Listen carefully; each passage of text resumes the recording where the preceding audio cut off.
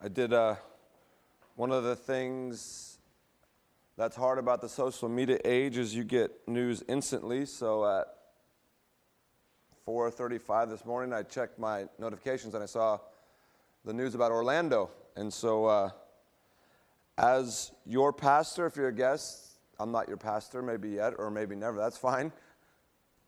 Whatever the details come out, don't get political and don't get crazy. The Bible calls us to pray for those hurting and weep with those who are weeping. So do that well. There's over 50 people dead and 53 people hurt in a mass shooting in a nightclub in Orlando, and all the pundits will be out later. Pray and do what we can, right? Because as we all know, this is a broken world, and we'll continue to try and be salt and light, as John said. So that's tough news to hear as a nation, and don't get caught in the trap later this week with all the debates. Weep with those who weep and pray, and we'll see what God does. And then this morning I get to preach a sermon on marriage and divorce in Matthew chapter 5. So it's been a good morning for me, right? I get woken up with that, as we all did, and then I got to preach Matthew 5, 31 and 32. Let me read it, and I'll pray because I need prayer. Jesus just talked about lust, and we defined lust as a church for 2 weeks, not simply sexual immorality or sexual thoughts, but it is the craving we all have to objectify people, stomp on them, and get what we want. That's biblical lust. Now that can happen in a sexual way, that can happen in a political way, that can happen in a play for power, money, or greed.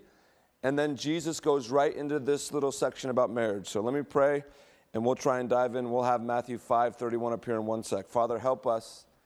We do pray for our country and this world. We pray for hurting families. Do a mighty work. And remind us to weep and pray and serve where we can. Father, in this difficult passage, which has often been preached from a bully pulpit or with an agenda, give me the grace not to be a bully, and let my only agenda be you and your good news.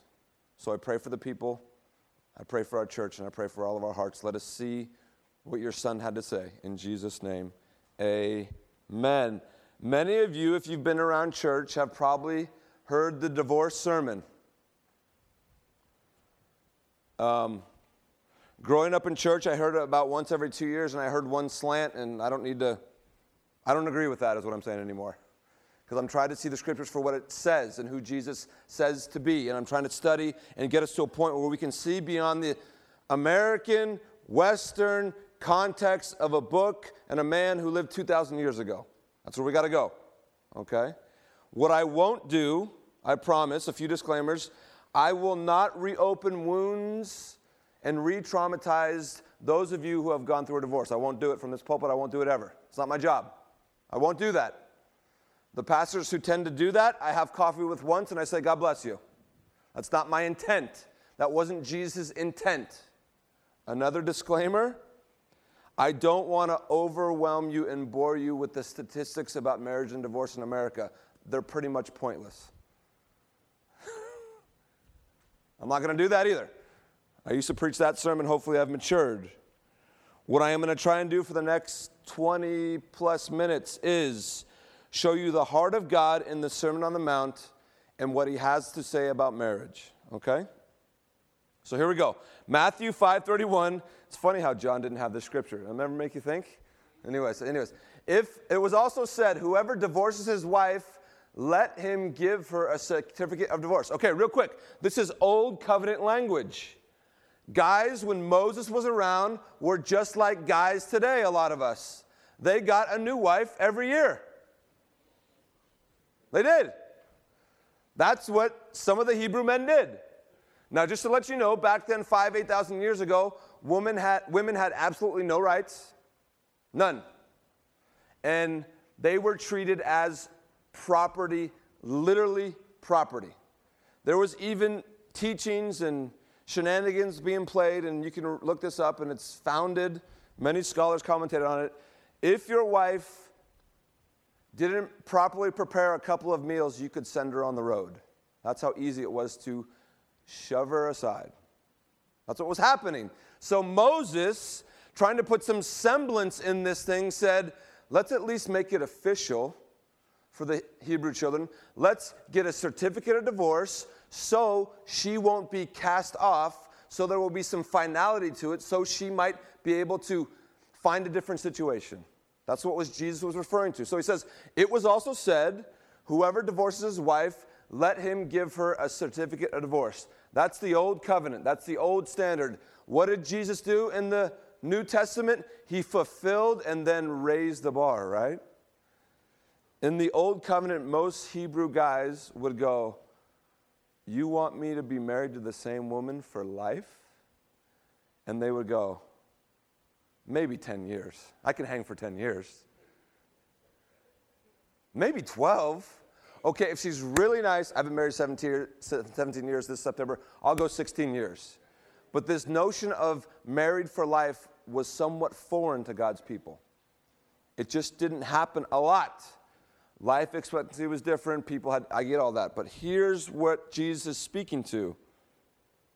Next verse 32. Jesus says, but I say to you that everyone who divorces his wife, by the way, who is Jesus talking to right now, men or women? Not women, men. In this part of the sermon, it's not rocket science, you can see it. But I say to you that everyone who divorces his wife, except on the terms or ground of sexual morality, we get that, infidelity, this is the hard part, makes her commit adultery, and whoever marries a divorced woman commits adultery. It would have been really awesome if I made Pastor Jeff preach this passage, huh? Have fun with that one. The point is, this is a hard passage to preach. You see that? First of all, what does it mean? Second of all, what does it mean? And third of all, what is Jesus saying? Because it looks almost unbiblical. So Jesus, in this new way, this new and living way, the kingdom, the gospel says, I am raising the standard. And then he says this, what does he say? If there is infidelity, it's kind of a no-brainer, even in God's kingdom. That's what he's saying, right? Duh, you've broken your covenant. We can talk about that. But then Jesus says, makes the woman commit adultery. Believe it or not, that verse and a couple other verses in Matthew 19, if we have time we get there, when they're positioned a certain way, can really do damage to women. And they've been used in some circles over the last 2 centuries to really spiritually abuse women at times. Because Jesus is saying something, but we got to figure out what. In this verse, he's dealing with ethics. He's not dealing with the legal code. There's a difference. Let me try and explain it. The Sermon on the Mount is not a legal code. We don't take it as letter of law, right? We take it as the heart of God being put forth in Jesus, so we have to see between the lines and go, what is going on? If any of you are familiar with Dietrich Bonhoeffer, he was a pastor, a spy, World War II times, a martyr, and an apologist. He was a brilliant man. He wrote some amazing things. Some of the stuff he would write cuts you to the heart because a lot of it he was writing in and around World War II, and he actually was martyred just a few months before the war ended. But commentating on this particular ethic, the kind of ethic that Jesus brings, he puts forth another situation, and I hope to explain it like this. Let's say I'm a raging alcoholic. I'm not. But let's say I am. You all know it. My 9-year-old doesn't know it. Ashlyn up here in the little softball uniform earlier. Let's say Ashlyn's teacher knows it, and Ashlyn's in 3rd grade. Let's say next Tuesday, this Tuesday coming up, last day of school, Ashlyn's teacher says, I got one more question before we let the year out. Ashlyn's smiling, she's happy. In front of the whole class, the teacher goes, Ashlyn, is your dad a raging alcoholic? She's 9. What's Ashlyn going to say? No. Even if she might have some suspicion that I'm not right. No, he's not. What's the most loving thing Ashton could say? No, that's my dad. I love him. He's for me. I'm for him. He tries to take care of me. He's not. Did Ashton lie? Yeah, she lied. Is that a sin? Yes. But here's the ethical dilemma Bonhoeffer points to in this ethical dilemma in the New Testament. I love it. You guys have never thought about anything like that way. That's why Bonhoeffer's brilliant, right? Ashton lied. But the motives of the teacher putting her in an impossible situation is a grave sin as well. And that's where Jesus is getting to.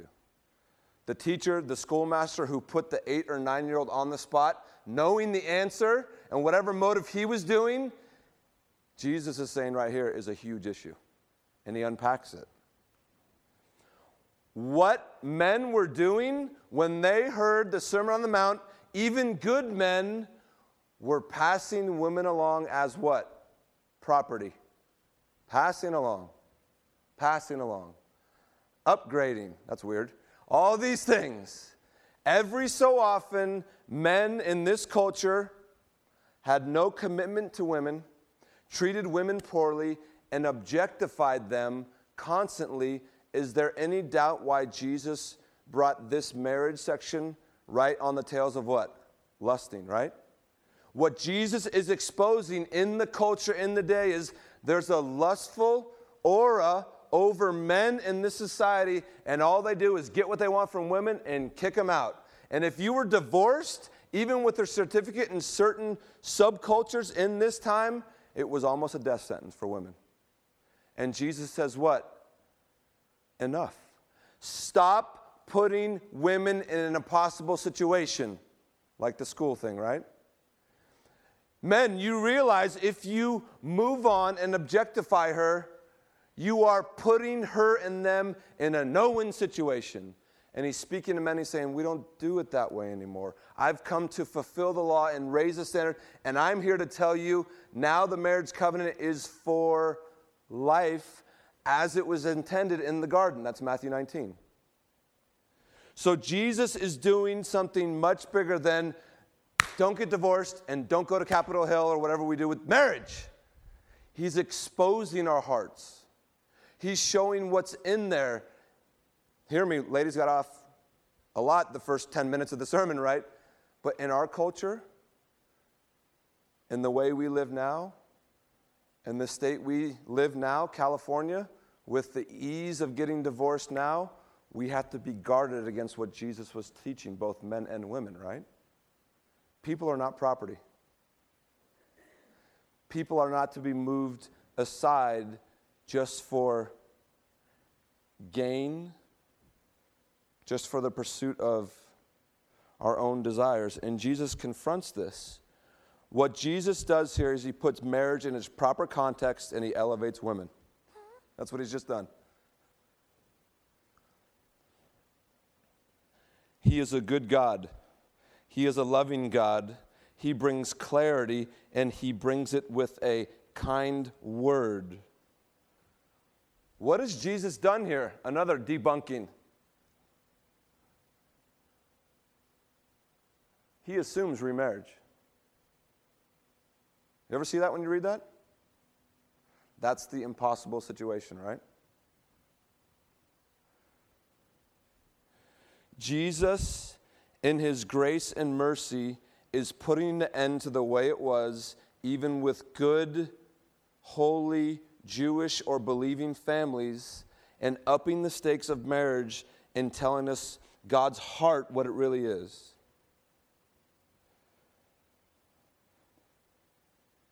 Some of you have probably been put in an impossible situation. Some of us maybe have done things which maybe this passage becomes intensely real. I'm going to end in a few moments with the word of grace and hope for all of us, no matter where we are on the relational spectrum. Single, married, divorced, in between, it's complicated, wherever we're at, right? But Jesus has words for us. Real quick, Matthew 19. This is the bigger section where Jesus is tested. Matthew 19, verse 3. So Jesus says this little tidbit on the Sermon on the Mount. He addresses Moses and what was, and then he raises the standards. And then in Matthew 19, he's wrapping up his ministry. And look at verse 3, Matthew 19:3. And Pharisees came to him and what? Tested him by asking, is it lawful to divorce one's wife for any cause? Why would they ask that? Because obviously some leader, that was his position. Think in church. One of the prophets, one of the rabbis, Hillel, he said, Jewish gentlemen, you can divorce your wife for any reason. And don't be confused by Pharisees. A lot of the movies like the Gospel of John, even the Passion of the Christ, when we see the Pharisees, what do we see? We usually see the high priest in the movies. You know, all the garb, all the clothes and phylacteries and robes. That wasn't the Pharisees. Pharisees were normal people who had normal jobs, who tied themselves to a religious belief and system, and believe it or not, divorce was rampant among the Pharisees. You never would think that, right? Rampant. So one of the leaders, one of the position leaders, we'll call you the Hillel folk, okay? You guys believe divorce for any reason. Burnt breakfast, kicked a dog, didn't clean the house, you're gone. And you guys are Shammai or Shammai, depending on your translation, another leader. You said only for sexual morality. So did you guys get along at cocktail parties? No, because if we talk about politics or religion, do we get along well if we're opposing? No, you can be on. No, things happen. So they go to the master, Jesus, and say, let me have it. What is it? And do both sides think Jesus is on their side? Yeah, that's what we do with God, right? Well, Jesus has to be on our side because he's Jesus. Jesus has to be on our side because we have Moses and Jesus, so there's some things there too. But you're at odds, and that's the situation. So they came to him and said, what's the deal with divorce? Verse 4, he answered, have you not read that he who created them from the beginning made them male and female? Verse 5, therefore a man shall leave his father and mother, hold fast to his wife, and the two shall become one flesh. Verse 6, so they are no longer two, but one. What therefore God has joined together, let no one separate. Don't you love Jesus? He just quotes Scripture. Usually, if you want to not talk to anybody on a plane, open your Bible and read it. There'll be no conversation. None. Or if you want to end a debate, usually, if you humbly quote Scripture, you might make some people mad, but it usually doesn't go much farther, right? They're like, oh, I get what you're, okay. Jesus doesn't answer the question per se. He just quotes Genesis. Is that good enough for the Pharisees? You know the story. No way. Verse 7, they said to him, why did Moses command to give a certificate of divorce and to send her away? So they go back with his little scripture and say, how come our guy Moses started giving out divorce certificates? Verse 8, Jesus said to them, because of your hardness of the heart, Moses allowed you to divorce your wives, but from the beginning it was not so. Meaning, you folks and the cravings of your lustful desires went against what God had from the beginning and started divorcing people as much as you wanted. Right? And then he goes into a thing about eunuchs and celibates, and he affirms single people. He says that's a good thing.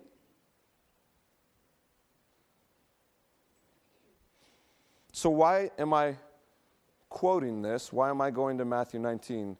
One part is, real quickly, if you are single, not married, or may never be married, you are not a second-class Christian. That's all I want to say.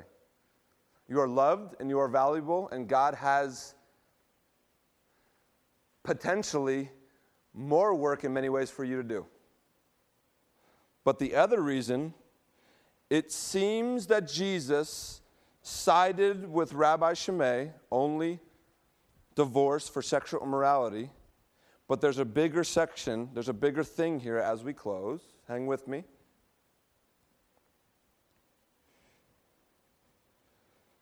Look at verse 10. Matthew 19:10. This is Jesus' guys who's been hanging with them for at least 2 years. Do you get to know someone when you hang around with them for 2 years? That's why some marriages fail, right? Because you get to know them. No, I'm kidding. I shouldn't joke about marriages, but we get to know people, right? The disciples hear this and say, wait a minute. You want men and women to hang out for life? If such is the case of a man with his wife, why is anybody getting married? So I only bring that up to shock you. We see this divorce passage in Scripture, and we see it as such a black and white issue in America. And his own disciples were like, this guy's speaking crazy talk. We have to understand, women, when Jesus was teaching and walking and breathing, were considered objects and property and were cast aside for anything. Jesus came and his primary message was not simply divorce, it was stop objectifying people. That's what he's getting at, and he's using every context: singleness, family life, marriage, anger, retaliation, vengeance, worship, giving gifts at altars. He's taking all this and saying, we are not living like that anymore. My kingdom doesn't function like that. Treat people as human beings, not as property. I wouldn't even have to take a poll. One of the reasons is when we objectify people, our hearts are ripped open, especially on the grounds in the case of what? Divorce. I haven't gone through it personally, but I hear it's the most brutal thing this side of the grave. And my word to you who have experienced that trauma is sing that song in your heart and trust Jesus and ask him to prove himself in the midst of your pain. Jesus, my heart's ripped open. Prove yourself to me. Prove your goodness and mercy and work on my heart because I know it's been damaged through this relationship. My other charge to you as a pastor, you are not done if you're divorced. Even if it was your fault, there's mercy and grace offered. Even if you were the one objectifying everyone and it was your fault and your kids don't talk to you, my charge to you is come to Christ, receive the healing, and go follow him and make it what? Right, or at least as best you can. That's the message of the gospel. Restoration, reconciliation, not banishment. Oh, they've been divorced? Kick them out. You know who says that? Satan. Last example. I don't want to throw the preacher under the bus, but Matt Chandler told this story. He's a pastor. He was at a big college ministry, 2,000 kids in Texas, probably beautiful kids, late teens, early 20s. And he had a preacher up there, and there was a big purity movement in the late 90s, early 2000s. Just don't lose your virginity. Just don't lose your virginity, and you will be blessed. And there's some truth in that, but if your idol's your virginity, you're going to fall. So what this pastor did, large group, is he took a rose, beautiful rose, and in the beginning of his sermon, he passed it around all throughout, right? He said, smell it, touch it, taste it, not taste it, but do your thing with the rose. And toward the end of his sermon, he said, where's my rose? And some girl ran it up, and what happened to the rose after 2,000 kids touched it? It was like that, right? And he held up the rose in front of 2,000 Christian and seeking kids, and he says, now do any of you want to be like that before Jesus? And just shame, right? Just shame. Imagine an 18 or 19-year-old kid who made some mistakes. How would they feel in the house of God at that point? Like death? And the message of the story is, because he asked the question, does Jesus want this? And it was the shame question, right? And what I'm telling you today is what Jesus is teaching us in the Sermon on the Mount. This new ethic, this kingdom coming forward that's exactly who Jesus came for.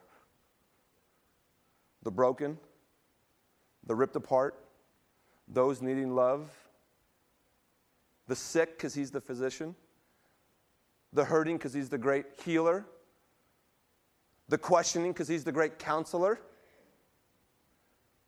the divorced because he's the great God of the universe. Hear me, I'm for marriage 100%. If your marriage is hard, fight for your marriage. walk with people who will get you to the feet of the cross humbly and work on the things you need to work on, but see the big picture here. Marriage is mentioned. I'm not skating the issue. The biggest issue here in this whole middle section is we do not objectify anyone anymore. Stop it, Jesus says, and seek life. And when we do that as a church, when we do that as a people, we begin to walk in the abundant life God offers. When you objectify people, you are in bondage. Because your heart will never be satisfied. Because there'll always be another person and another, what? Scheme, usually, right? But when we let that go, when we see people as Jesus does, when we see women as Jesus does, when we see all people as Jesus does, we're freed to go be salt and light. That was kind of a rant the last 5 minutes, but I hope it was an encouraging rant. Jesus is for marriage. Jesus is for people more than marriage, and that's not blasphemy. Sometimes the church makes marriage this idol, right? Jesus came for people. Jesus' desires that people would worship him, believe in him, become married if called, and walk in humility and grace. Jesus also came for divorced people, for people that have screwed up. Jesus desired they would come to him truly, that he would clean up and dust off, and whatever your lot has, that you would walk with him. We're going to continue with oaths on Father's Day, speaking with integrity. That was just the calendar. Guys, you are all, there's not a word, I won't make up a word. You have integrity in this church. I'm not blasting anybody. We're going to walk down that road. What does Jesus say about our words, right? There's a whole method to his madness. And I hope you see marriage as part of his puzzle, but he wants us to really love people well. And if you're not married, be careful what you pray for, because you will be called to love someone often well. That's hard to do. Let me pray, and we'll conclude. And as Layla said, I think there's a ton of food, so we might get doggy bags or whatever we're called, right? So go eat and fellowship. And 3 weeks, there'll be a barbecue. We'll have more about that. Father, thank you for today. Thank you for these folks. Thank you for the church, this church and other churches. Thank you for Jesus. Father, I pray for the hearts and the people in the room that have gone through divorce. And I pray that you would, Spirit, come and encourage and convict if needed, but restore and sustain and give grace. Father, I pray for the marriages in the room, my own included, that need prayer, Lord. Strengthen them.